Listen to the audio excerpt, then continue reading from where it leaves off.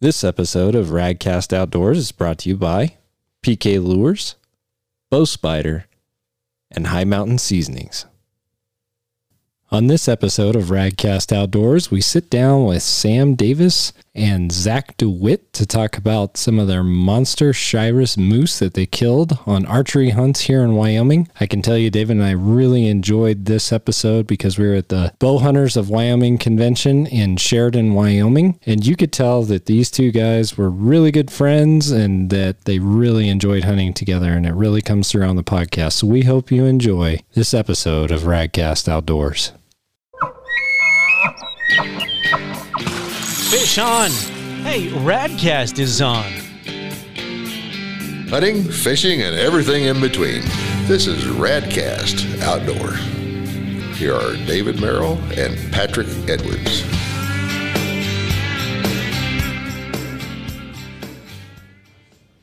Hello and welcome to another episode of Radcast Outdoors. Today we're at the Bow Hunters of Wyoming convention, out in the field for the first time for us. Taking the Roadcaster on the road, and we've got a couple of guests here with us. So guys, I'm going to have you go around and introduce yourselves, so go for it. All right, I'm Sam Davis from Sheridan, Wyoming. I'm Zach DeWitt, also from Sheridan. Awesome. So Sam, tell us a little bit about Predators Never Quit. All right, so Predators Never Quit is a brand that I started back in 2013. Actually, Zach and I were hunting together, and another buddy of ours, and we were in some real rough country, and we weren't actually going to spend the night. We were day hunting, so we weren't set up with camp and stuff on our back. And long story short, we were about a long ways in and spotted elk even further the other direction from Camp Inn, and we were sitting there glassing them. We were all kind of doing the pondering, looking at each other and going, him and Han, 10 o'clock in the morning, it was weird. It was a big bunch of elk, and they were out there quite a ways, 3-4 miles the wrong direction. And I was like, Predators never quit, guys. Let's get after them. And I'd already killed my bull, so it was easy for me to say. I was just video guy, meat packer guy. And it's always the easiest when you're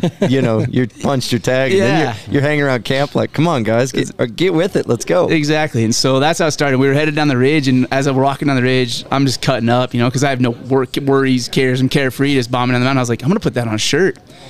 And so that literally led into, that adventure turned into overnight. We didn't have sleeping bags, slept on pine boughs, ended up getting picked up 14 miles away off of a mountain range, had to get driven around, call for rides. I mean, it was a crazy never quit moment. And it's just something that I've stuck to, that mindset, that motto. And it's something that I live by, and me and my buddies, that's how we hunt. And so fast forward, I put it on a hat. Back in 2013, I built this PNQ logo, and then it kind of went by the wayside. Life got in the way, busy, kids, family. But then my wife, she kind of struck up the idea. She's like, hey, we need to get that going again. We had a bunch of people that have asked about it. And so, we launched a brand called Predators Never Quit, and it's something I truly live by. Like I said, it's a lifestyle, and that's how I try to live life, whether it's working out, whether it's bow hunting, whether it's being a father. It's a never quit mindset. No, they're sick hats. I'd cool. wear one. No, they're cool. Thanks, guys. Very cool. Yeah, thank you. This is one of the OG ones here. So. Yeah. So where can guys get those hats?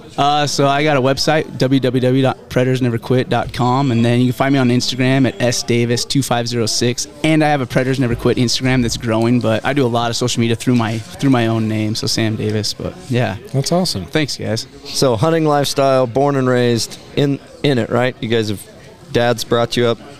Yeah. Since we were little, both our dads were hunters, guides. His dad was a fishing and a hunting guide his whole life, and mine was as well a hunting guide later on, but just grew up hunting and probably wore him out wanting to go all the time when we were little. And well, Patrick and I both have kids, and the reason we started this podcast was to get women, youth, families involved in the outdoors. That's a big mission goal of ours, and we try and take our kids as much as we can. And there's a study that was released, I think Rocky Mountain Elk Foundation has republished it, but basically, and I'm going to misquote it, kids from a household where only the father hunts, like a quarter of them go on into adulthood to hunt, but kids from a household where both the mother and father hunt, 3/4 or more continue to hunt and fish into adulthood. And that should speak volumes to everybody out there that we need to grow this sport. Yeah, it totally doesn't surprise my wife. She's a big bow hunter too. Actually, she had never hunted, and then we got together 6 years ago, and she would watch me shoot my bow. Every night, watch me shoot my bow, and she was like kind of fascinated, like how fascinated I was by shooting my bow. It was just every single night. I don't even think about it. My bow sits by the back door. I grab it. I shoot some arrows every single day. It's religion to me, and it's for me. I chill out. It's kind of it just eases my mind. I shoot constantly. I think she was fascinated by like, man, like he just gets in a mode, and then I shoot, or like if I'm stressed, I go shoot my bow, everything. And anyways, what that led to is I bought her a bow that Christmas. And then she got into shooting, and she, can I pull back? Do you think I pull back enough and all this? And we worked into it. She's pulling back 50 pounds, and she got very accurate. And now she hunts. She's killed some really good bulls with her bow, and she's been really lucky with her bow. So and my little girl now, she packs around a bow and she shoots it's in the house, it's everything. So I totally get what you're saying. Yeah. And I mean, you and I met at a total archery challenge, and I get to see the families going through there. Yeah, totally. That's not just a dad's weekend go by yourself event. And if you haven't, the best way I can describe this is when I go shoot a rifle long range, even if I take the kids, I'm not relaxed after doing that for an evening, right? Yeah. If I go out in the backyard and shoot my bow, if I'm stressed, I go shoot my bow, right? My boys and my wife, we all have bows and we all shoot in the backyard, and that's what the family does. Yeah, absolutely. Yeah. So I want to hear a little about a moose hunt. I heard. Let's start with Zach over here. Yeah, start with Zach, because it's been an adventure. Let's start with that monster that you got. So that was how many points did it take first? I had 18 points when I drew my tag. I was the high point holder in that particular area. It's kind of a area that's... Yeah, we're not going to say area names. Yeah, sorry, guys. It don't matter. That's fine. But, I think if somebody wanted to dive deep enough, they could figure it out. So it was it is public information. Well, yeah. Historically, it's fantastic moose area, but because of our predators in Wyoming in the last 20 years, it's really gone downhill. And if you want to know more about the predators in Wyoming, we had Dan Thompson on the podcast. Oh, did you? Yeah, he did. I don't remember the episode. Yeah, he is. But we did wolves, grizzly bears, and mountain lions, and that guy is so knowledgeable. Yeah. So we I started putting in when I was a kid, when I was able to hunt. And my dad would just, always buy me a moose tag. Someday you'll get to hunt one of these. And about 4 years ago, me and Sam, we've been hunting together for college. We met in college in 2003 is when we met each other. Yeah, nice. Long time now. And we finally, about 4 years ago, we started talking about like some of these. Well, actually, Sam had a sheep tag the previous year of my moose, so we got into we're finally to the point where we could hunt some of these trophy game animals, and we discussed it, where to go, talk to some people. One guy in particular that he was just elk hunting. We knew him through guiding. We actually guided him, but he just was like, oh, you should see these pictures of these moose that we have that go through our elk camp. And so we got to talking about it and decided we were going to start putting in, and just did a lot of research. And everybody wants to hunt the bighorns or Saratoga for moose, and that's out of the question unless you're the max point holder. And so we just, did our research and talked to a lot of people. And the year that I drew, we talked about it, and it was like, Sam had a sheep tag the year before, and he said, hey, you put in this year. He goes, this is your year. And he actually had more points than I did, but he said, you put in and be your hunt this year. So I put in, we researched, and I finally decided and put in, and that was our intro to moose hunting that year. Went over for a scouting trip, and it was kind of, we didn't do very well on the scouting trip. / anniversary. Yeah. That was my wife's anniversary trip too. Yeah. She loves this. I got to go along on their anniversary trip. I gave him one day where he could take her out to dinner, and so that she didn't. Drew a moose tag, honey. Yeah, she didn't kill us both that weekend. But you guys are lucky to be alive. Oh man, she's a sweetheart. Like, she's a saint. Truly a saint. But we learned a lot of country, and we felt like we had an idea of what we wanted to do. And those moose are crazy in the fact that when you're elk hunting in some of those, they're standing right there in the willows, let you ride right by horseback. But now you get a moose tag in your pocket, and you show up, and it's amazing how those things can hide. Oh, absolutely. For such a big animal too. Oh yeah, and they're big and black. Like, there's nothing. Yeah. I don't know how it works, but they're biggest animal in the woods, and they're jet black, and they just disappear on you. But so we ended up going over mid-September. We just kind of wanted to get in on the rut a little bit, but we had an idea of what we wanted to do and how to moose hunt. We thought Sam, me, a couple other buddies went with.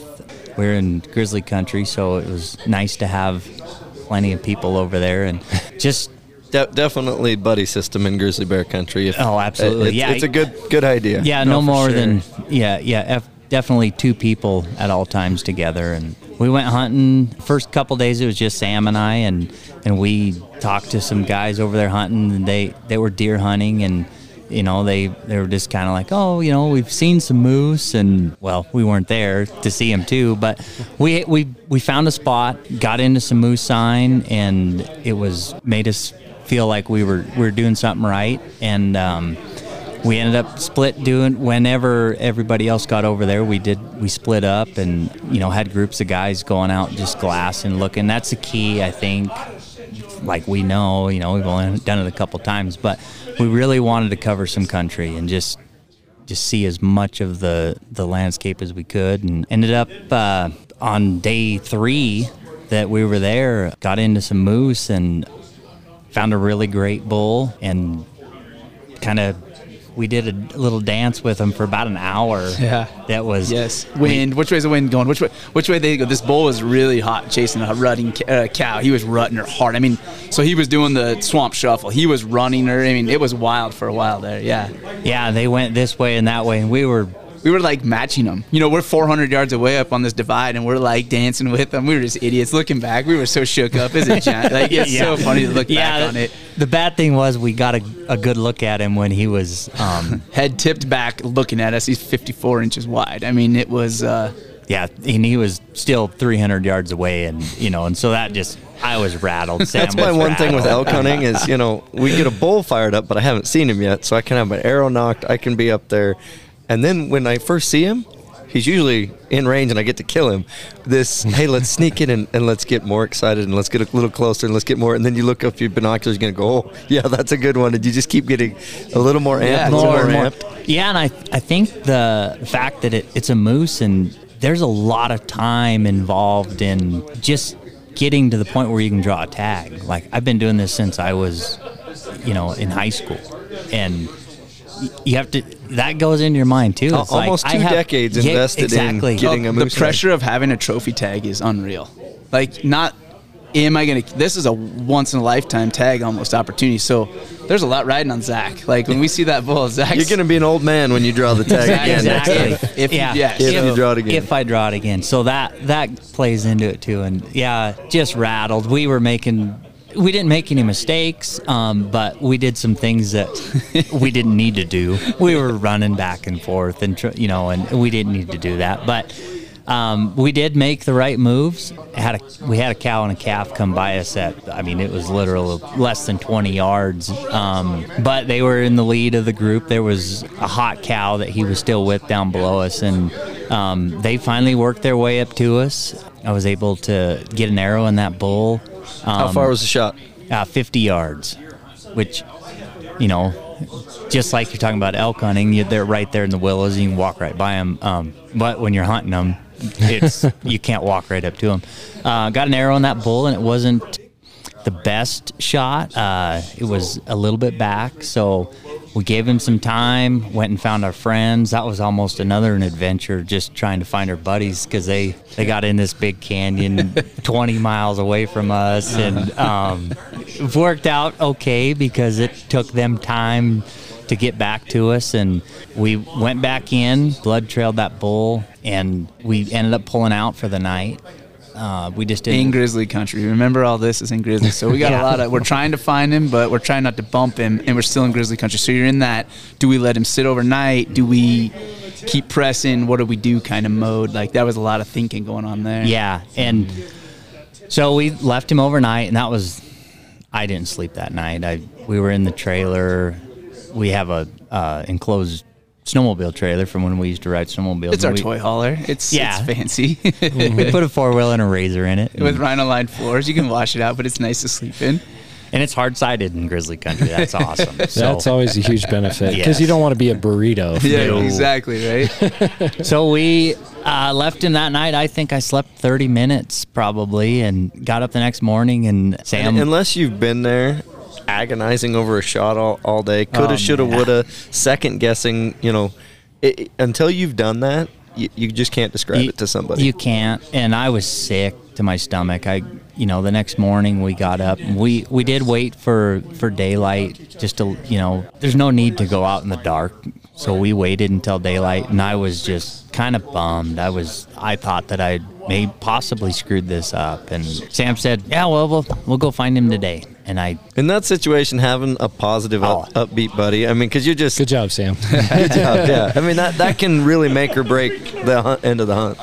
That morning started off good. I went out to do the morning duties that morning. All my buddies are waking up and getting going, and I'm kind of a morning consistent guy. Let's put it that way. You got to remember, we're truck camping, and we're right on the road, and this bull elk, I call this bull elk right to our camp, 40 yards from the trucks. I mean, could have whacked. I mean, so it was one of those mornings where it's just like stuff that never literally called this bull in with cow calls. I'm standing there in my underwear and called this bull into camp. So it was with trucks around and campers. It was one of those mornings that was like, something's good going to happen today. Like, I already just had a good feeling. I just had a good feeling that things were going to go. And so anyways, yeah, that's how it started off. I'll say that was my part. Well, these guys were getting their stuff together. I was outside and called the bull elk into camp. And so it was just one of those things that was like, good vibes today. It's going to happen. The hunting guys are looking at us. Yeah. Good omens, yeah. That was how the morning started, just like you said, and Sam we were to the side, and he said, well, let's go find this bull, just positive. Yeah. And that just gave me the confidence that, like, yeah, let's do it. We're gonna go find it. We've been in a million situations as far as hunting and tough shots. Yeah, we've had liver shots before and stuff. So we've done this. We've waited the 5 hours. We had the 6 hours. We've jumped bulls. I mean, we've been hunting since going on 20 years. I mean, so it's like, yeah, we're young guys. But you have the experience of your dad's passed down to you totally from too. being kids, yeah, right? Yeah, so we've been through this, and it was just one of those times where I can't say I then looking back at it now, I wasn't like, yeah, we're going to find this bull, but we had video footage. We saw where he hit it. He center body massed him, center of body, a little low, but I had confidence, man. I'd seen my buddy shoot before, and we'd been in situations like this. We'd found bulls. That to go into equipment, you guys obviously before season are paper tuning, shooting premium, practicing, getting dialed in. It's not just, I drew a moose tag, I'm going to go 2 weeks before season, buy a bow and go hunt. Absolutely, yeah. And I think the last thing that either of us shot with a rifle was 2006. So 15 years that it's been strictly bow hunting. Like, we just don't, not that we don't care about rifle hunting. And we touched on that earlier. You go shoot your rifle, you're not relaxed and calm after. Go shoot 5 rounds out of your rifle, and if you're telling me, I'm calm, you're not, right? You got this explosion a foot away from your face. Yeah. I'm flinching, right? I go shoot my bow. I could shoot my bow till dark. I could shoot 300 arrows and just be like, this was cool. I watched the sunset, put some good arrows in foam. Let's do this, right? Yeah, exactly. Yeah, so we, the equipment, it's all great. It was just, not the perfect shot, and if anybody does this long enough, it's bound to happen. Foam is way different than hide. Stuff happens. Yep. And so we went to blood trail and again picked up, we had everything marked from the day before and went and picked up where we left off. It kind of dried up a little bit, but we were in a spot where we knew that bull wasn't going to get out of there in this on this ridge that he was on. Got in an old growth forest, and he wasn't hurt. He was slowing down. He wasn't going to make it out of there, and we were about 2 hours into it, and an hour and a half of it was just on the blood trail, slow, finding here and there. And another friend of ours that came over and hunted with us, he just happened to look down off this little cut, and I was the closest one to him. I was probably 10 yards from him or something, and he goes, "DeWitt," he goes, "I see your bull." I don't know what to think. I see your bull. So, is it alive? What am I supposed to run up there with my bow? What do you want from me? He says that to me. I'm 100 yards above. I'm 100 yards. I'm up on the next level, so I can't hear anything even. So I turn to look at him, and he just comes running to me. Now I don't know, what do I do? And he's got the biggest grin on his face. So he comes running up, and he goes, he's dead.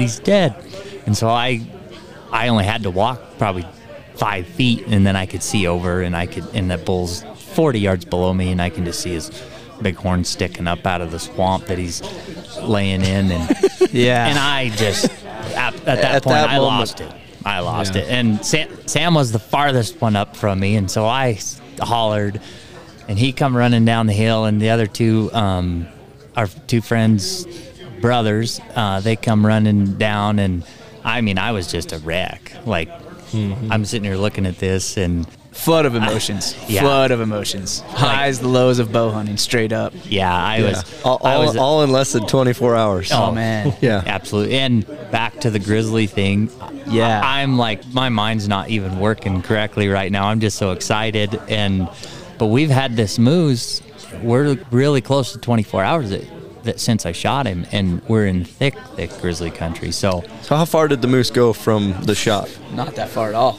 Not even 300 yards. Yeah, probably 300 yards. Yeah, out max 300 yards. So from where we lost the blood trail, where he ended up hitting him would have been low liver shot. So he livered him, punched all the way through him, low livered him, center of body. Like, it wasn't a horrible shot. And I would say where we lost last blood, he took a hard left, and they don't wounded animal. He walked right through a tree. He literally walked right through a tree, climbed over probably 6 foot of deadfall, and that's where we couldn't pick it up again. That's when we decided to back out. So when we really started grid searching, we hadn't been grid searching much. We knew we kind of fanned around. We kind of had a pivot man.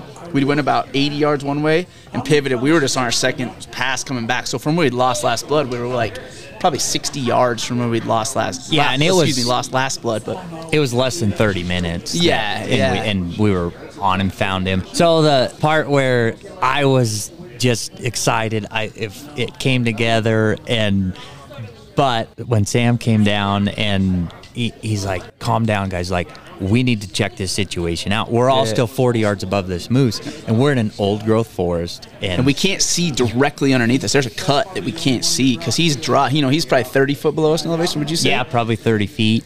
Yeah. And he's like, we got to figure out what's going on bears, here. Guys. Yeah, like bears. Yeah. That was always on my mind. We're all carrying 12 gauges. All of us are carrying sawed-off 12 gauges. So, I mean, we're prepared, but everybody got it real excited, and I don't know if, Yogi's going to stand up and give us the woof. I've tried to tell people from out of this state about the bears, and I don't know if they fully understand what we deal with on a day-to-day. So what people got to remember, or people don't know, is prior to this hunt by about 5 days, there was a guide that was actually killed as the crow flies very close to where we harvested. I mean, and that was within about 5 days before we got there. This gentleman had got killed. He was in there with a hunter of his, gotten him working an elk over, and the grizzly bear charged him and killed him. Yeah, I'm pretty familiar with this absolutely. Story. Yep. So we left that was 2018, and we left to go on that hunt. My wife freshly heard that news, and I said, babe, we're going to be a long ways from there, like, couple miles, but anyways, we were in there that whole week, and we came out, and they're like, "It's been killed." I'm like, "What?" Yeah, and and so, and if we're not going to go into that story, I'm just saying, but that's how serious, right there, and that's on our mind, and we left a moose lay overnight, 24 hours, and we're in that.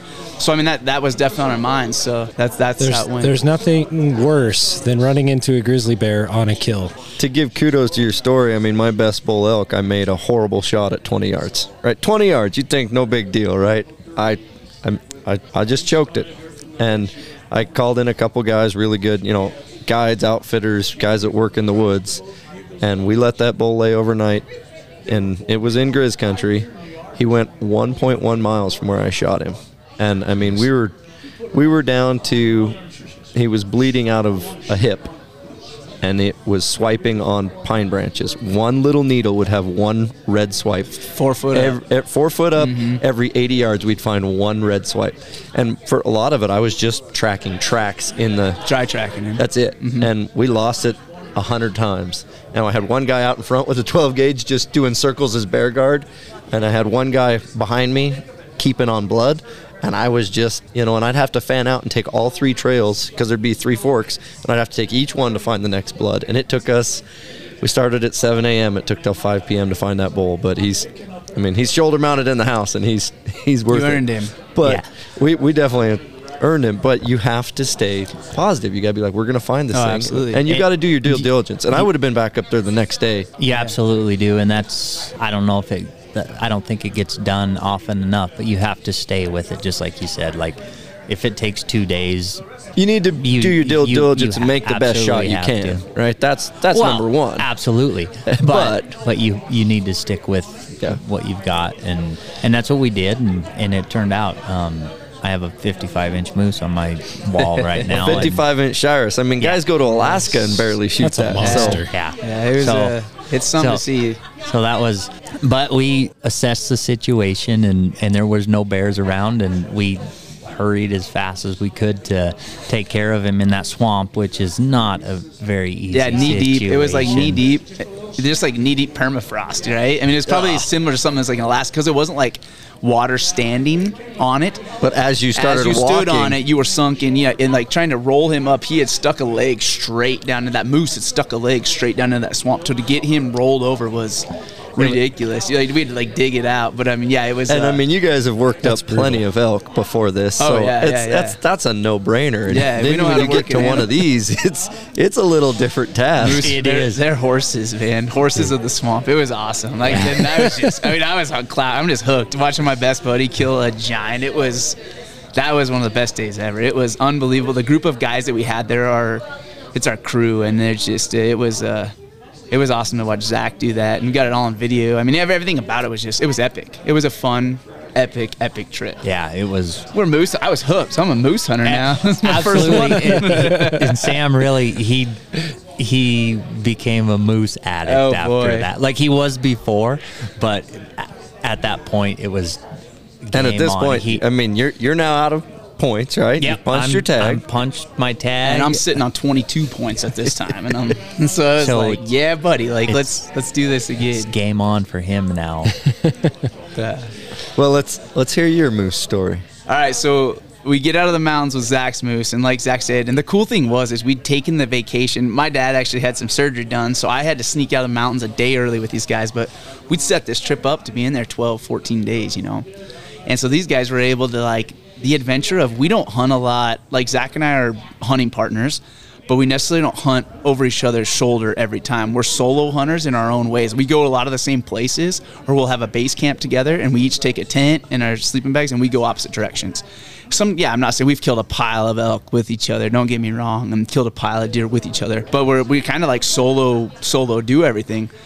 So to go on this hunt and to have a crew, we aren't the guys that have the big wall tent setups. We aren't the guys that sleep in campers. You know, we don't have that. So to have that for that one hunt, for that moose hunt, it was so fun to do that one time and have beers back at camps and cook the tenderloins back at camp. And I mean, I was hooked. So yeah, fast forward, and then we get home from that, and these guys they stayed over there a couple days. They watched that gut pile. They knew when grizzlies came in and finally found that moose. Took another day, so it took 48 hours for bears to finally get on that gut pile, but they did get on that gut pile, and they ended up killing a wolf over there. I mean, it was an amazing adventure, you know, on this whole trip. So we go back next year. We start doing some research, and I start researching adjoining units. Now, I hold a pile of points for the state of Wyoming, but I don't hold enough points to draw those top units. I'm 1 point shy from holding the top units at the time. And so I start researching. And you're hooked. You're now like, I got to get a moose tag. I am hooked. I am hooked on moose. Yeah, because now I know that I can dump my points and I can have a moose tag. Like, there's no question. I mean, I'm sitting 4 and 5 points higher than some of these units where we were scouting. And so it's just a matter of pick a unit and let's go. So I started doing research, and I dove deep into research. And Zach and we went over in January and scouted because we didn't have a bunch of snow that year. So we went over in January and scouted. I ended up buying a horse on that trip. It was an adventure. We drug a horse trailer to look for a horse/scout moose. Needless to say, I came home with a yearling that's named Moose. But yeah, so I got a draft cross horse now that's named Moose that came out of that country. But so anyways, we did our scout and do our due diligence, and I dove deep. I mean, I was getting on Instagram. I was finding photographers that were really well-known photographers, and I was looking at anything that I could find that was a moose picture. Then I would ask them what drainage they took that picture in, anywhere in the state of Wyoming, and I was marking them on a map.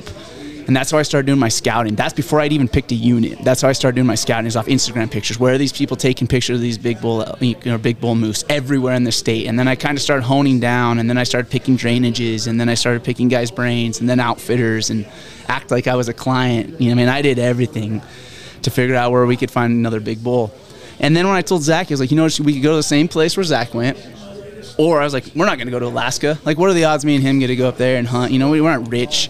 So let's make this our Alaska adventure. Like, let's pick a new unit for sure and take us to another drainage, new mountain range, and let's do it. So that's what I did, and we ended up putting in for another unit.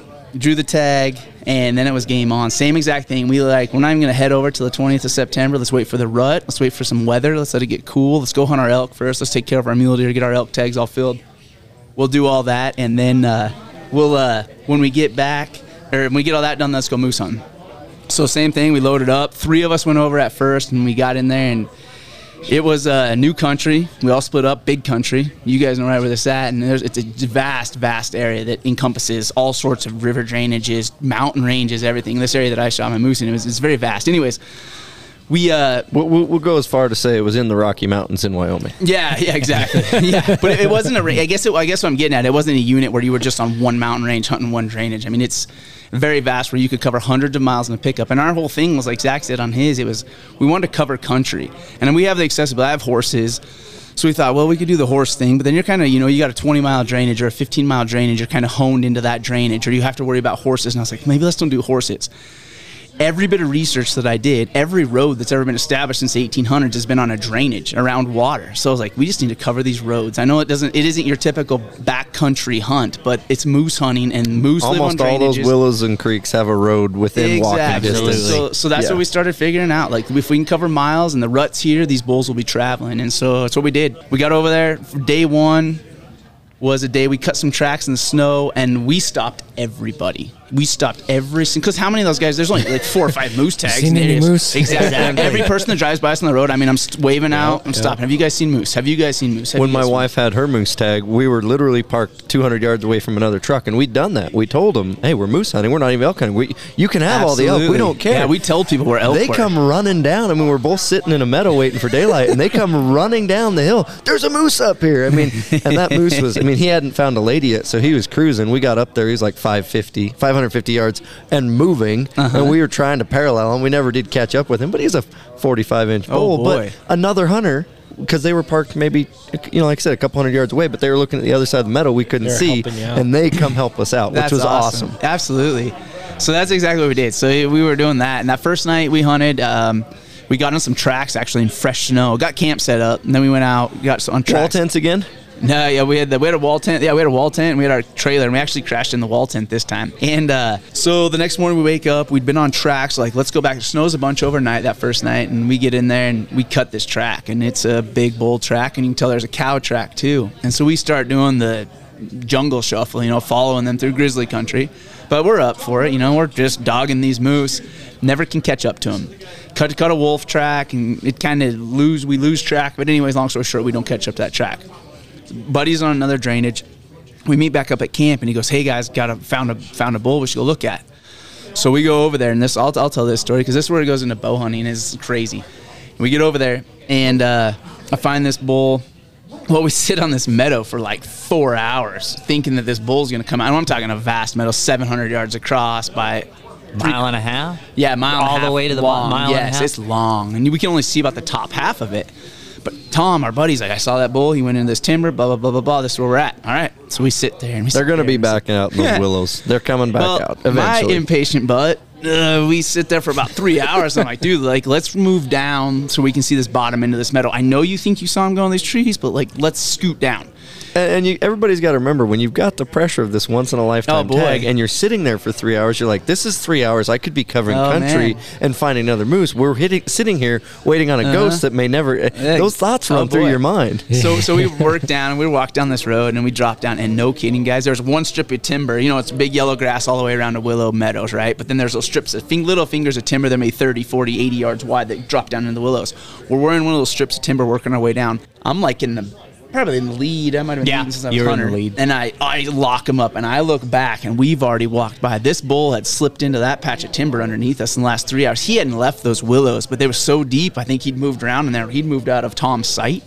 And this bull is like 150 yards below us, standing on the edge of the willows. And he's looking up through the trees, but we're in dark timber, but he knows he saw something moving. I see this bull, and he's a tank, too. He's looking up at us. And I literally do like just the melt where I'm just dropping down. These guys are frozen. These guys still hadn't seen him yet. Like I'm like freeze, you know. But you can just tell by posture when you're hiking behind somebody in the woods and they all of a sudden just lock up. You're like, okay, if I'm following you, if you're locked up, I need to not move. So I do this like slither down, drop down, like where it takes like 2 minutes to finally get to your knees, and I'm out of his sight, and I just start belly crawling down this hill, straight up, winds in my face, whatever. Long story short, I get down in there, and I work in on this bull. He's got a cow, and she's, let's just say she's to my left. Bull's about, if I'm facing 12 o'clock, she's at my 9 o'clock. He's probably at about 10 o'clock. Well, the wind's blowing at about 7 o'clock, and I have pushed my limit as far as I can get without this cow winding me. And he's out in front of me. I get to my distance. It's like 50 yards. I range, know my distance. I step up. I draw back, and he's quartering. And I don't even want to say he's quartering. I'm going to say he's broadside and slightly quartering too. But I still have, I can't even say he's quartering too. He's broadside. You watch that video damn near. I mean, I got it on video. And he's standing there, and I draw back. I take a couple steps, 45, and I release that arrow to watch it. I hear just a whack, and he spins and runs, and my arrow has 0 penetration. I see all 29.5 inches of that arrow sticking out of shoulder. And I can't figure it out. And I watch him, and we watch him go about 800 yards. Cow goes across the drainage. He runs down this drainage for like 800 and some yards and never even, like, just keeps trucking. Gets to the edge, stops, looks back for his cow, sees where she goes in the timber, and he goes up in the timber after her. And it's evening, and I'm just like, no way. And this is where it's bow hunting, guys. And this is the culmination of a whole summer worth of practice. 22 years of points. Yeah. 22 years of points. So you watch this. So we get it on video, and we go back and watch the video, and there's a little bit of snow. We go back the next morning, and we track blood, but not for very long. Like, he bleeds for like 100 yards. Yeah, it was barely. Like, he barely. And I find mine, there's about an inch. I don't know. We figured find the arrow. And we found the arrow, right? I saw it fly out of him. When he turned to run, that arrow flipped out of him. Like, it was nothing. And we watched the video, and you could see it hit his shoulder on the video, but benefit of the doubt. So this is bow hunting. I'm telling it like it is. We blood trail him. It turns into just tracks. We're on fresh snow. So we track this bull, and we get in this big willow bottom or him, and he has another cow come in with him, and we cut a third set of tracks that come in. I'm guessing it was another bull, and he runs him off. You can see where those tracks. You can see where they bedded down for the night. They pick up the next morning. Now we're just tracking because we have fresh snow and tracks, and we track these moose all through the next day, and he's working that cow. I mean, he's not even. Did they mostly stay in the bottoms? No, or they just go up and over. So they would go from bottom up over a timbered ridge into another bottom, bedded down, dink around, bed down during the day. Never caught up to him. Then they bump up and they go up, and now they're climbing up towards 10,000-foot rock cliffs. Yeah, Jeez. At least. But we're at 9,500. That pass they went through was it's pushing 11. Okay, so it's 11. Crazy high. And now we're 2 days into this, so we're not even chasing a wounded bull. I mean, yeah, granted, yes, I did shoulder shoot him, low shoulder shot him. I'll go back and I'll tell that. But we're just hunting this bull on fresh snow tracks, and so we chase and chase and chase, and we don't catch him. All of a sudden, we cut a set of grizzly tracks that come in. So now we're kind of split up because the moose had kind of spread out about 30 yards in the timber, and the upper set of tracks, a sow with 2 cubs gets on this calf moose track, and they start following it. And right then we got into this blow down timber, and I was like, guys, like, we're going into a lion's den, like, following now, because now we're 2 days from when I'd stuck him, hit him in the shoulder. He hasn't bled since 2 days ago. You know, like, I'm just hunting a moose. I guess that's the best way I can put it. He's living. He's 100% alive, chasing bulls. You can just tell by tracks. He's all over the place. Rubs. We were getting to rubs and everything from him. It was awesome to follow a moose. But so we went back that day and sat on a big meadow where they went up, but they were an 11,000-foot pass. I mean, he's climbed 1,500 feet, over miles. I mean, they've done a bunch of stuff in days following these tracks. And we set up on that meadow that night and sat there for about 4 or 5 hours. And it was getting close to evening. I was like, all right, let's work down. Maybe they're going to come back out. But we hadn't seen them. This meadow rolled off. So we work all the way down that meadow. And remember when we got to that bottom edge of the timber, we cut their tracks where they had came down back out of the timber. We couldn't see them because that meadow was a mile away. I mean, we were glassing as far as we could, where that meadow, just natural gravity or earth rolled. They came and they went lower than us. So now they're back. And so that moose, I was kind of like, man, we've chased I'm not hunting a wounded bull. Yes, I did put an arrow on his shoulder, and so nothing worse than what 2 bulls fighting do to each other. Oh yeah, exactly. So we rewind this. Yeah, because it was like barely past the broadhead. Yeah. I mean, it barely. So we go back. Have you seen that picture of the bull elk walking around with a whole tine broke off and it, like through his? Oh yeah. Yeah. Zach and I, we've skinned some bulls that have had. We've skinned some bulls that have broken horns, antlers in between their shoulder blades and their rib cage and everything. But I mean, yes, I screwed up. And so rewind real quick, just so a little blurb is, I'll finish that story. The next day, we went to divide that morning. They said, I'm going to go to another spot. We'd kind of been like, this bull's alive. So Tom, our other buddy, another buddy showed up. So we have Tom and Tony. They roll out, and they're going to go sit over that giant 1.5-mile drainage and wait and see for this bull. So 2.5 days now, and still we haven't seen him. His tracks and his cows, and I mean, just no, we haven't. So it's like we can keep hunting. I'm not quitting on that. It's just this bull's alive. First, he went into another area, so we were done for a while. But then we did see his tracks come back in.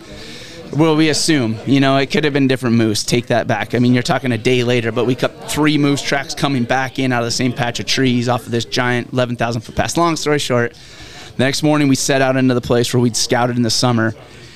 And we drive up this big drainage at daylight, and we work this big ridge, nothing, and we're coming back out. And Zach and I are working our way down, and I stop, and I look back, and I'm like, holy cow, there's something down the willows.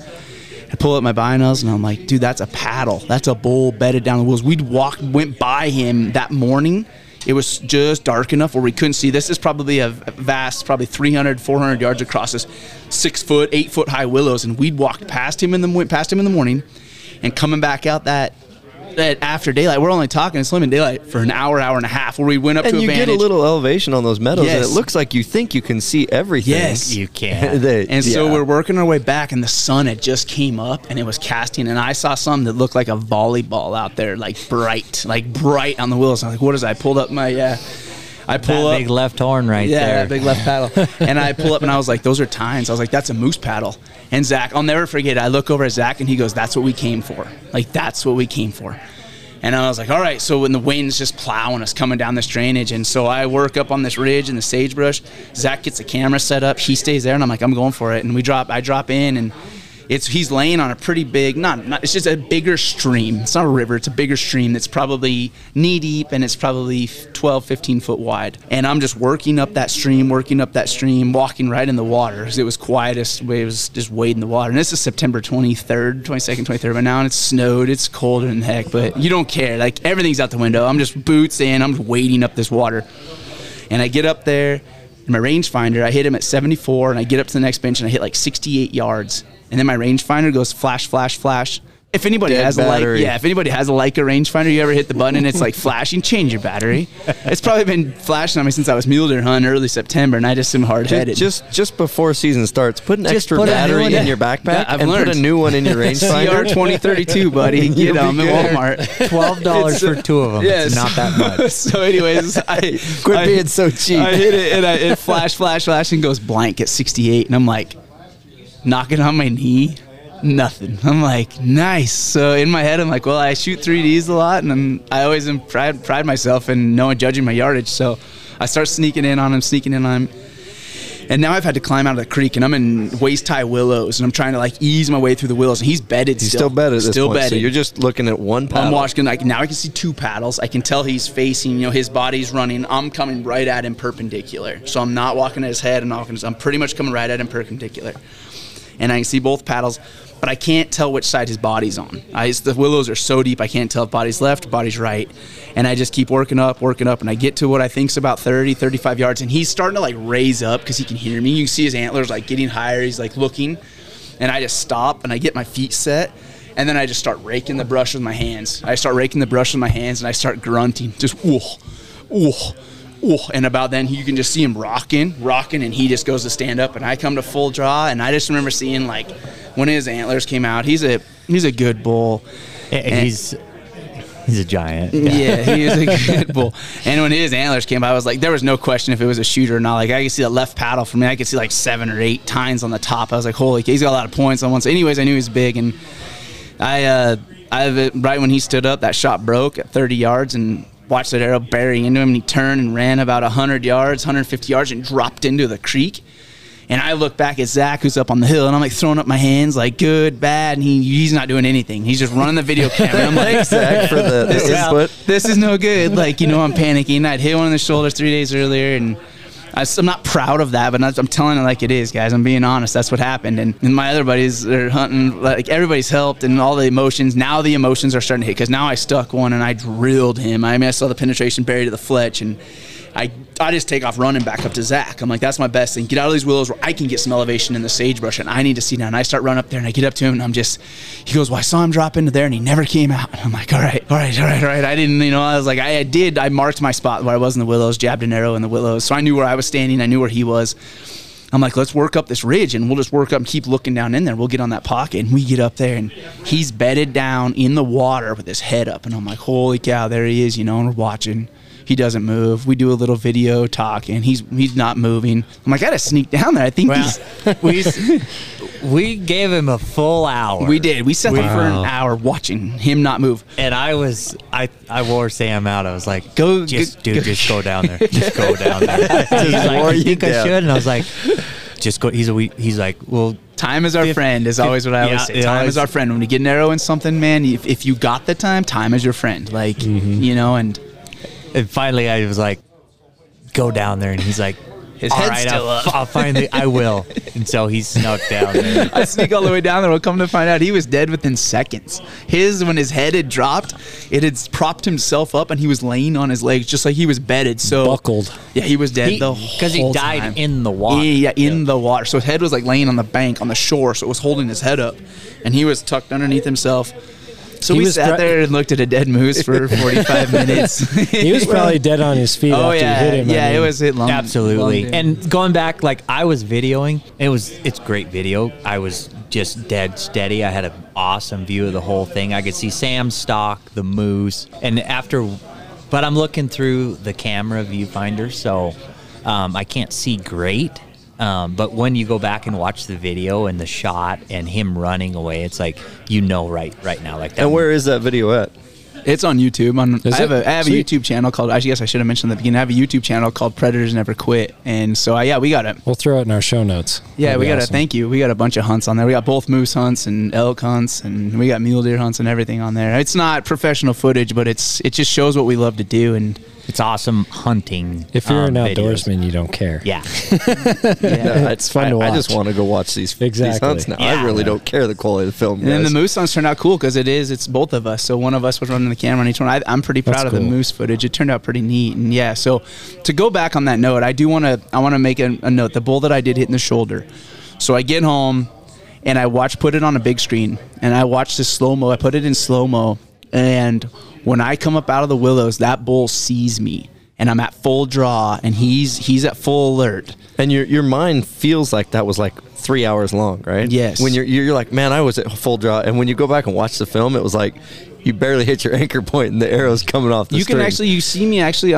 I do hold on him for a while. Like I do some pretty good rep. Like as far repetition as my pick my spot, breathe, push, pull, and I did it on him, and that's why I think I was so frustrated when I got back to these guys. I was like, I did not aim for that shoulder. I held off that shoulder. I can tell you he had a silver spot on that shoulder, and I told these guys vividly, I said I held off of that shoulder, that silver spot. Like I vividly remember it, and when I put it in slow-mo, you watch that video, that bull sees me, and right as you see my arm break, when my release goes off, that bull turns to look at me, and he rolls about 8 inches. You see his whole head and everything pivot to look at me.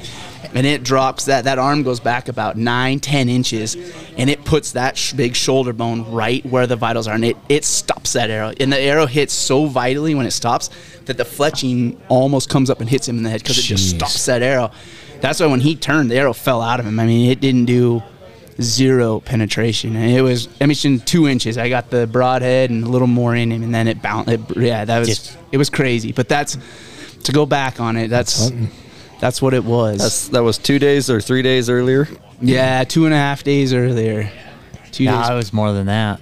It was because we stayed over there and hunted him forever. Like, because he was a big bull. Like, we weren't quitting and we wanted. But when he went into the other unit, that is when the next morning is when we decided, all right, well, Yeah, we can't do it it. was just 3 days. Yeah, and we couldn't do anything about it. So we sent our 2 buddies over there just in case he came back, but he'd completely left the unit. But I mean, to take your own tagline, predators never quit, right? You just gotta keep. You've got a once in a lifetime tag. You've got season. You're there. And I knew that I didn't. It wasn't like I had fatally wounded him. Where I was. I mean, we tracked him for days in fresh snow. I mean, we tracked him, just dry tracked him, looking to hunt him. And then when he went into the other unit, then we were kind of, our hands were tied. So that's when we left. But we sent buddies over there still after him, So yeah, I mean, we didn't quit, and we got after it, and we got another one and made the perfect shot that time. How was working that one up in the water? That was interesting. Though, he kind of, everybody always wants to be like, man, that must have been tough. And I've had some pictures on Instagram or whatever, and people have always questioned it. And, Zach and I, we take pride in how quick we can get something done and how fast we work. So we whittle a lot of elk down in the fall when we're guiding. So we're pretty good with knives. And that one, he kind of not floated, but everything was clean. So you'd make a cut, the hair would come off. I could roll it back. You could cut a quarter off. And I will say, we were on a gravel bar. Yeah. So it was 4 inches of water that we were standing in. Except for where his head was. Yeah. And then it kind of pulled up down his head. It was up to your knees where his head was. But we weren't like, and you're not dragging this thing anywhere. No, you're not moving it. You're not repositioning it. You're working it up where it is. It was an absolute wrestling match to get ready for pictures. But once we got that done, and on that gravel bar, 4 inches of water, we're like, man, we got extra boots at camp. And who cares at that point anyway? Like, I was soaked anyways from my knees down. We're just dancing around that place. But it was, and we've cut up countless numbers of elk, so we know what we're doing, and we cranked it up pretty fast. Yeah, we didn't reach clean. Everything was that's what I think was the neatest thing. It was cool and clean. I mean, there was no dirt, nothing. You'd have a game bag ready, cut the meat off. Actually, we didn't have to pack him that far. I'm not in the city. It was no miles. I mean, it was a pretty easy pack. So we rolled with whole quarters, whole skin. So I don't gut anything anymore. No, we didn't gut him. Anything. We quick quartered him. I try and have somebody there with a game That's bag. the way to go. Quick quarter it, skin it, lift it straight off the ground. Slip the game bag underneath slips the game bag on it. And absolutely. I go home with clean meat. I don't need the rest of the forest in my hamburger. Yeah, man. but the water was. I guess that was cool because the water was just you didn't if you leave some hair, when you make a cut and some hair kind of falls on it, you just flip it up there with your hand. It was awesome. That's so cool. Clean and everything was cool. And we'd in-reached our buddies right when we shot him before we gave him the hour and everything. DeLorme inReach is it's a satellite communication. Texting. Satellite texting. So we texted our buddies. We're like, hey guys, got an arrow and a bull. He's down. Come on this way. So to give you a time frame, they were probably an hour from us. Probably drive, but by the time they were scouting for other moves. Yeah, exactly. It's exactly what they were sitting on that drainage where I'd shoulder shot that bull, and they were over there. And so by the time they got all the way to us, to give you an idea, we had the last load dropped it in the truck. We were walking up the hill as they're I bet that made for an instant. Yeah, you guys, we must have drug your feet. Good timing, guys. You guys are at the end of the valley with your spotting scopes in the truck, watching our truck. Waiting. They got one more quarter. We'll just we'll sit here in the warm truck and wait. But then it goes right back to that. It was such an awesome night. That evening we got back. It was 11 o'clock in the morning by the time we got everything back to camp and hung up, and we were grilling tenderloins and put dry boots on. There's something primal about groups of hunters hanging around camp, around the campfire, cooking meat. Yep, it really is celebrating a successful hunt. And Sam touched on this earlier, is how we typically hunt. One or two man crews, solo go. He and I hunt out of a base camp, and we've done this for years. We have a base camp, and then we go separate ways. We hunt. And check in every once in a while. We do hunt together. Sometimes we've killed a pile of stuff together, and we've there's been a ton of stuff where we. But I think of a mule deer hunt. You're like, I'm going to go to the ridge to the south. You're going to go to the ridge to the north. We'll check back in tonight at dark. Yeah, and we end up most of the time we end up just helping each other pack stuff out. But that whole deal with our other friends involved too. And the cool thing was Tom Hurley, who's here. He was involved on both the moose hunts. But then we had buddies that were.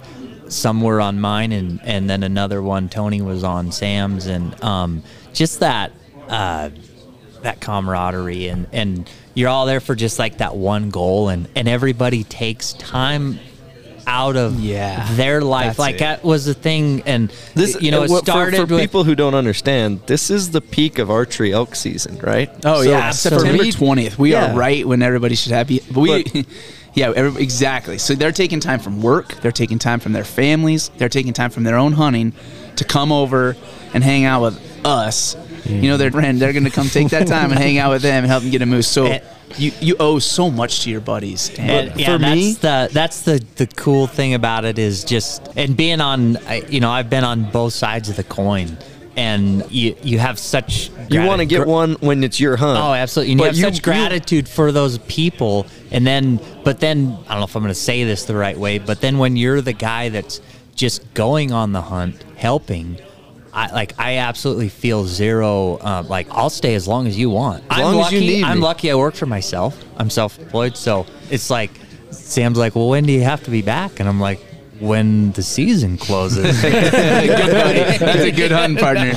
He doesn't have a wife or kids either. So. Right. No, I got a hunting lifestyle, man. So. I want hunting buddies with strong backs and weak wills. Yeah, I can stay as long as you need me. That's why I have horses. But that's it's just like, yeah, I'm here for the guys that do the same thing for you. It's just it's hard to explain, but it's almost more fun to be on the helping of somebody than it is to have the tag. Yes, because you feel the pressure of I got to perform, and when you're helping, you're like, man, I'll do everything I can to help you. I'm here. Yep, I found a bull for you. Yep. But it's now up to you. You nailed that. That's exactly right. It's way better being the helper. Yeah, yes, I want to be the helper, and I want you to succeed. I'm super invested, right? Yeah exactly. Because I get to be part of the trophy photo and be there, but.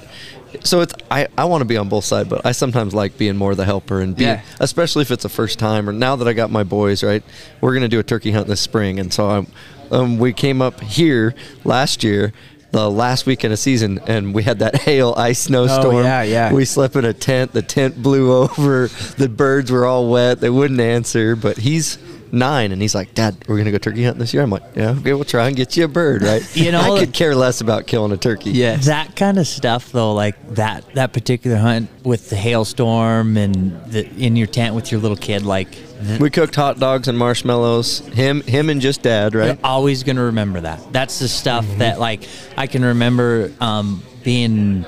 I have 2 older brothers, and my dad would take us, you got to go elk hunting finally when you were able to elk hunt.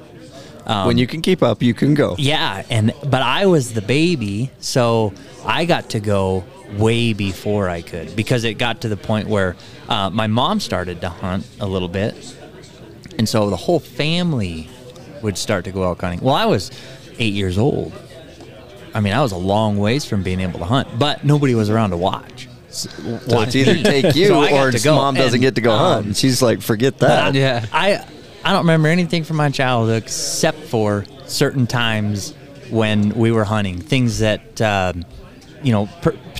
particular things that happened when we were hunting. And that was just, Sam's got pictures. His dad's running around here. He's got pictures of Sam when he was 4 riding on the back of the truck, when he's guiding.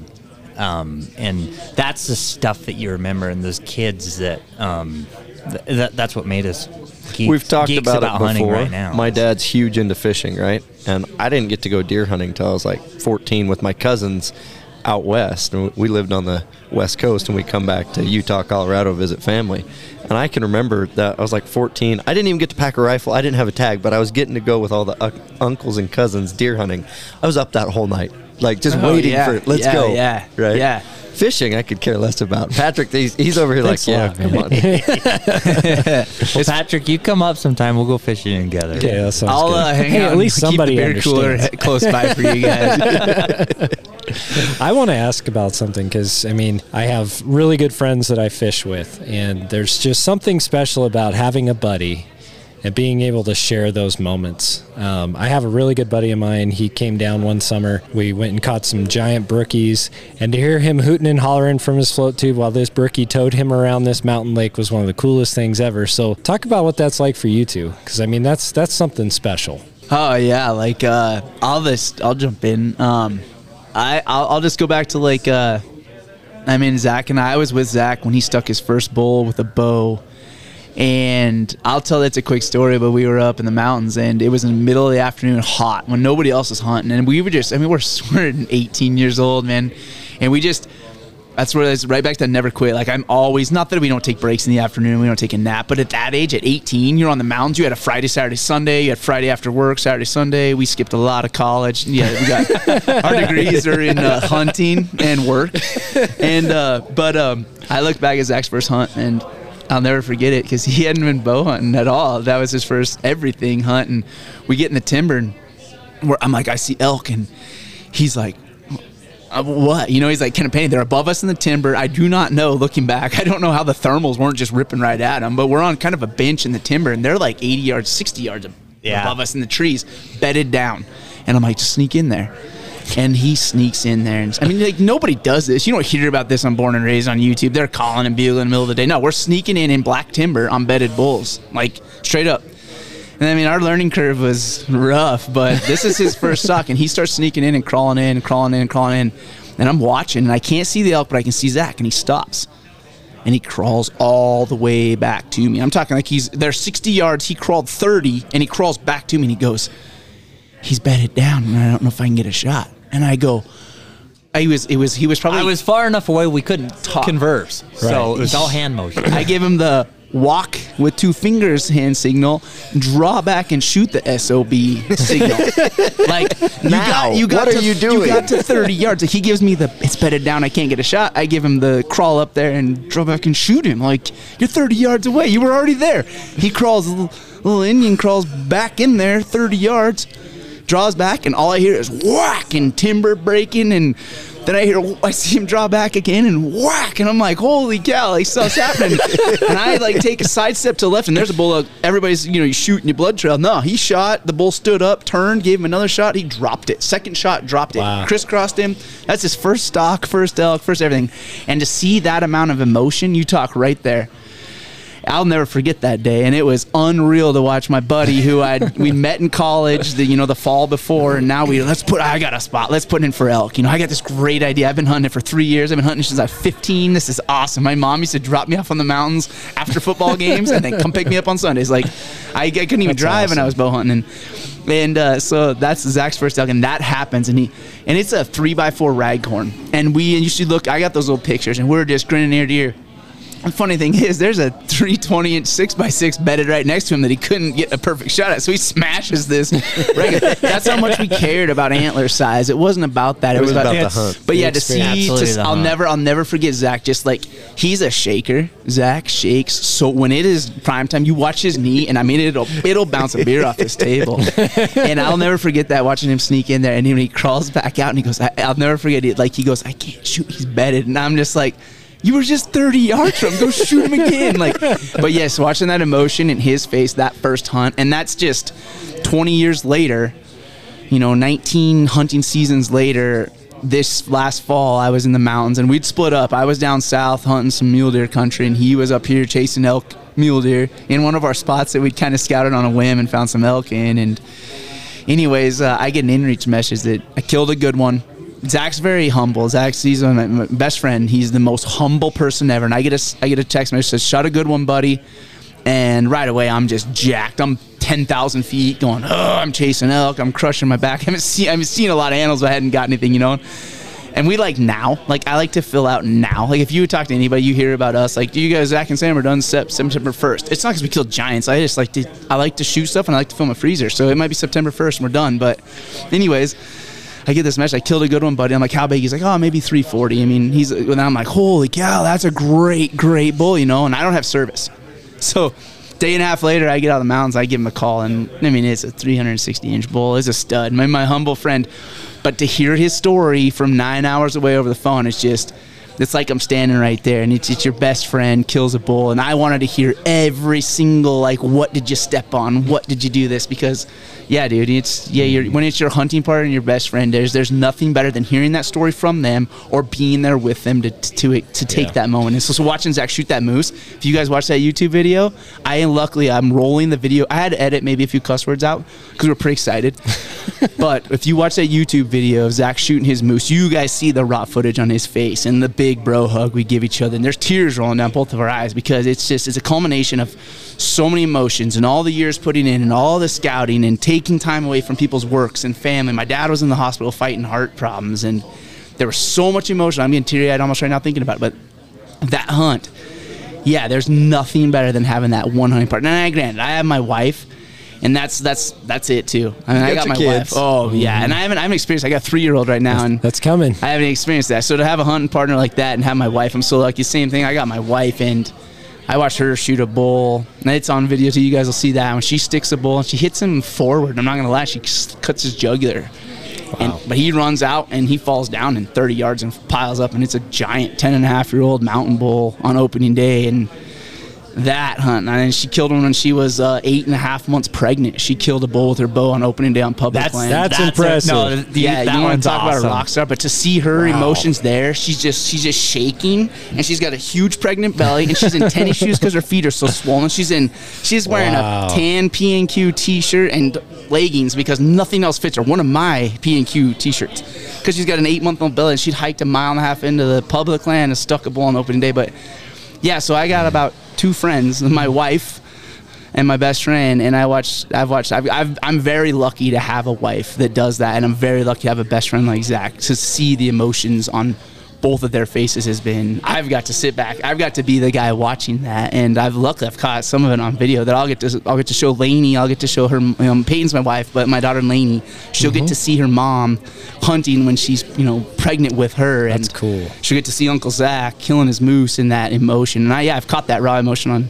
There's nothing better. So that was a really long-winded answer. That environment, I mean, that's awesome. It's cool. Yeah, and I'll just kind of talk about that too, as far as hunting partners. And so Sam and I actually met through a mutual friend.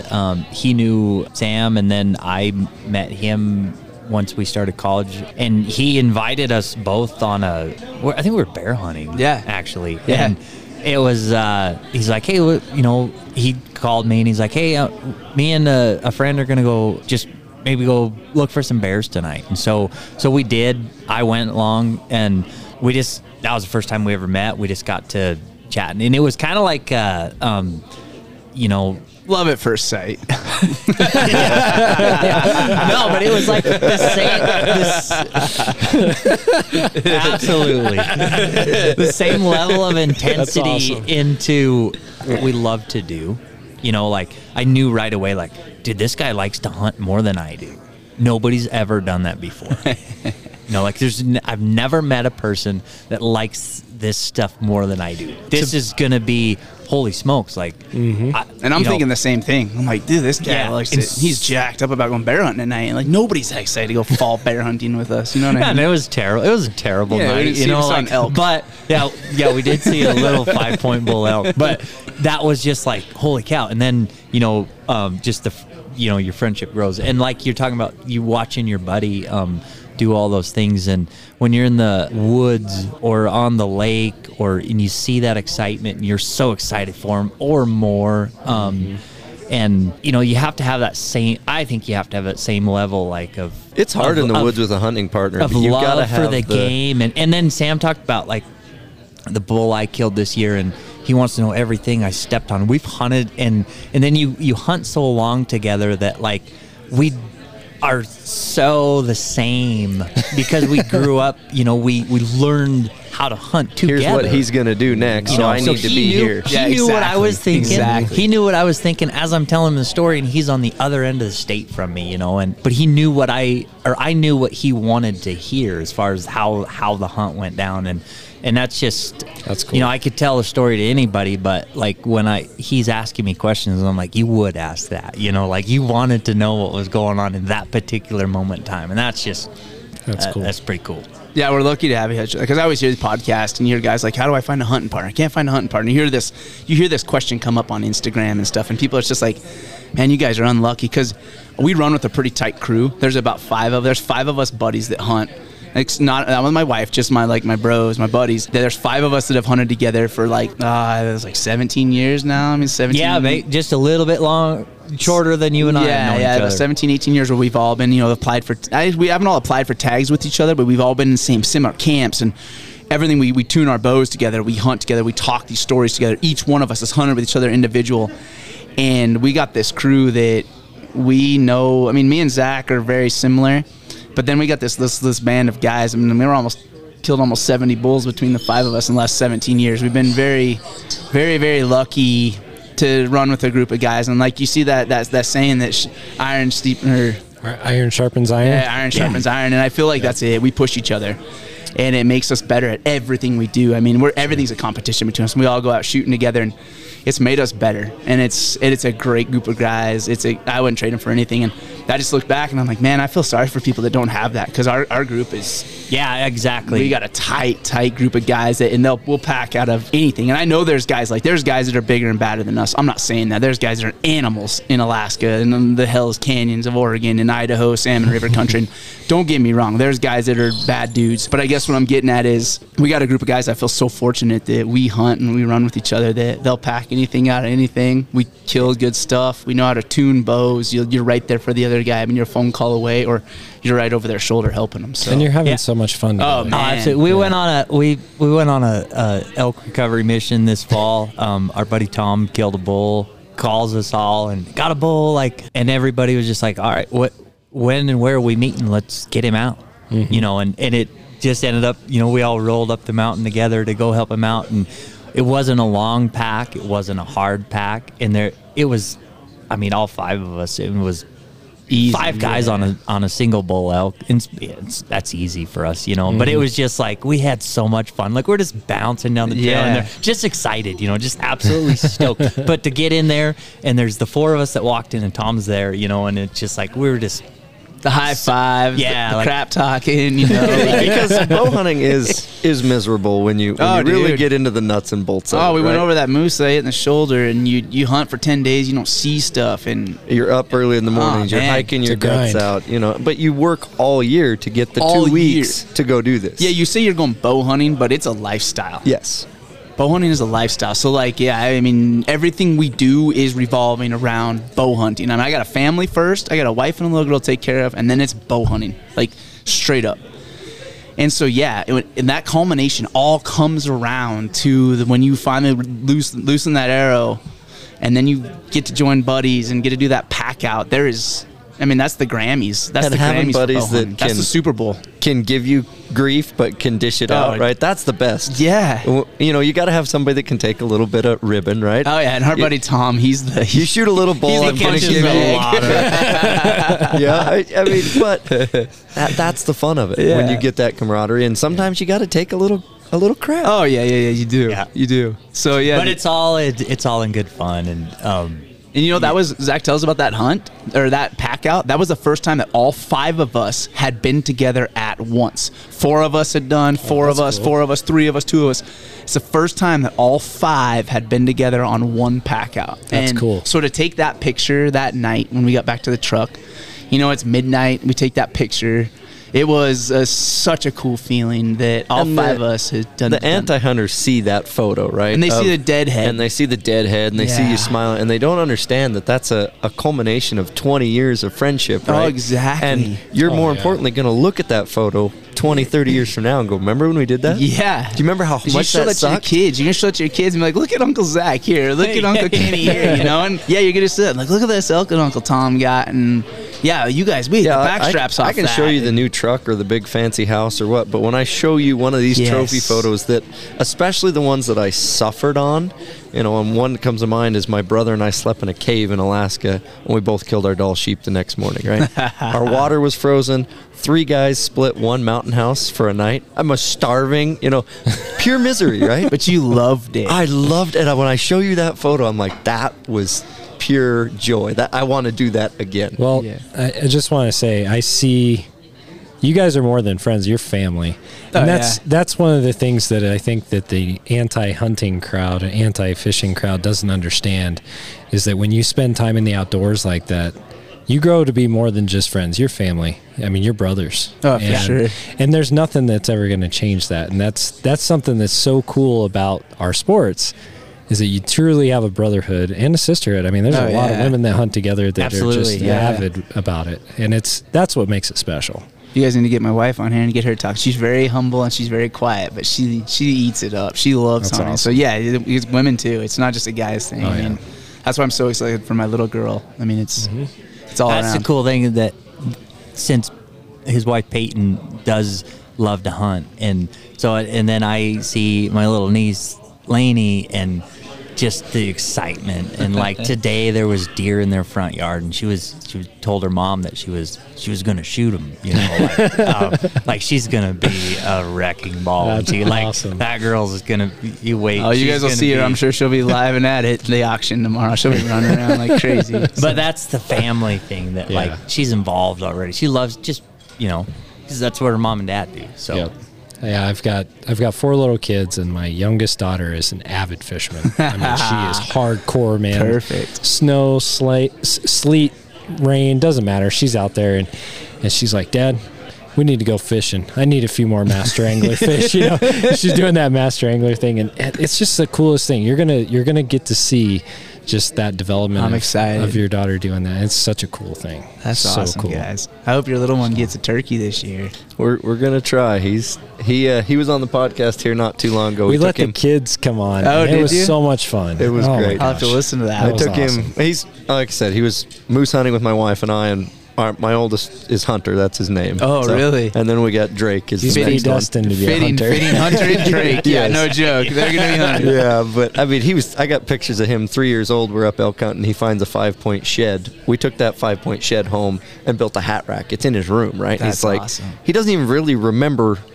and he thinks he found it. But Yeah, I was like, yeah. Here, go pick that Yeah. up. But I got a picture of him asleep in the saddle. His mother forced me to put a bicycle helmet on him while he was riding in the mountains. That's fine. I'll capitulate. But he was on the podcast, and he's going to be 9 this year. And he was on it just the other day. He went cow elk hunting in December with us, and he's like, Dad, that was fun. I want to do that again. It was him and I, and we went cow hunting for the day, right? Got a cow, and he's like, we crawled up in the snow and had his snowsuit on. At first, he didn't want to ride the horse. I took 2 horses, and when we parked the horse trailer where I could see cow elk on the hill above us. This is not a difficult hunt, guys, right? Yeah. But he's walking the first couple of nerds. I'm like, buddy, why don't you get on the horse? He's like, no, I don't want to. He walks about another 100 yards in 6 inches of snow, and he goes, can I ride the horse now, Dad? At the end of the day, he's like, I'm glad you brought the horse. Oh, I bet. So, but you'll get those experiences, and just, you definitely have to check some expectations. You're not taking a 7-year-old and going to go shoot your trophy moose. You're not going to be passing 300-inch bulls and say, we're going to go find a 400-inch bull. But I'll tell you what, my wife shot her moose with him in the backpack, right? And having your kids be part of that experience and checking the expectations. And today we're just going to go hunting. We may not get anything. Yeah. But if you can just We'll have show fun, them though. critters through binoculars, that's going to be the memories of my dad took me. And it's like I tell my kids, I'm like, it may not be the day that we just slay the fish, but you're outside, you're with family, you're enjoying the fresh air, you're enjoying this experience. There's nothing better than that. And so just enjoying every day for what it is. It's a gift, and just experiencing that, because you don't know what can happen. The next day you may have an injury where you can't go do that stuff anymore. So you got to enjoy every moment. That's why I like David with Bow Spider. Never miss the moment. It's like you got to take advantage of that time. A trophy bull elk. Plus, these kids grow up so fast, man.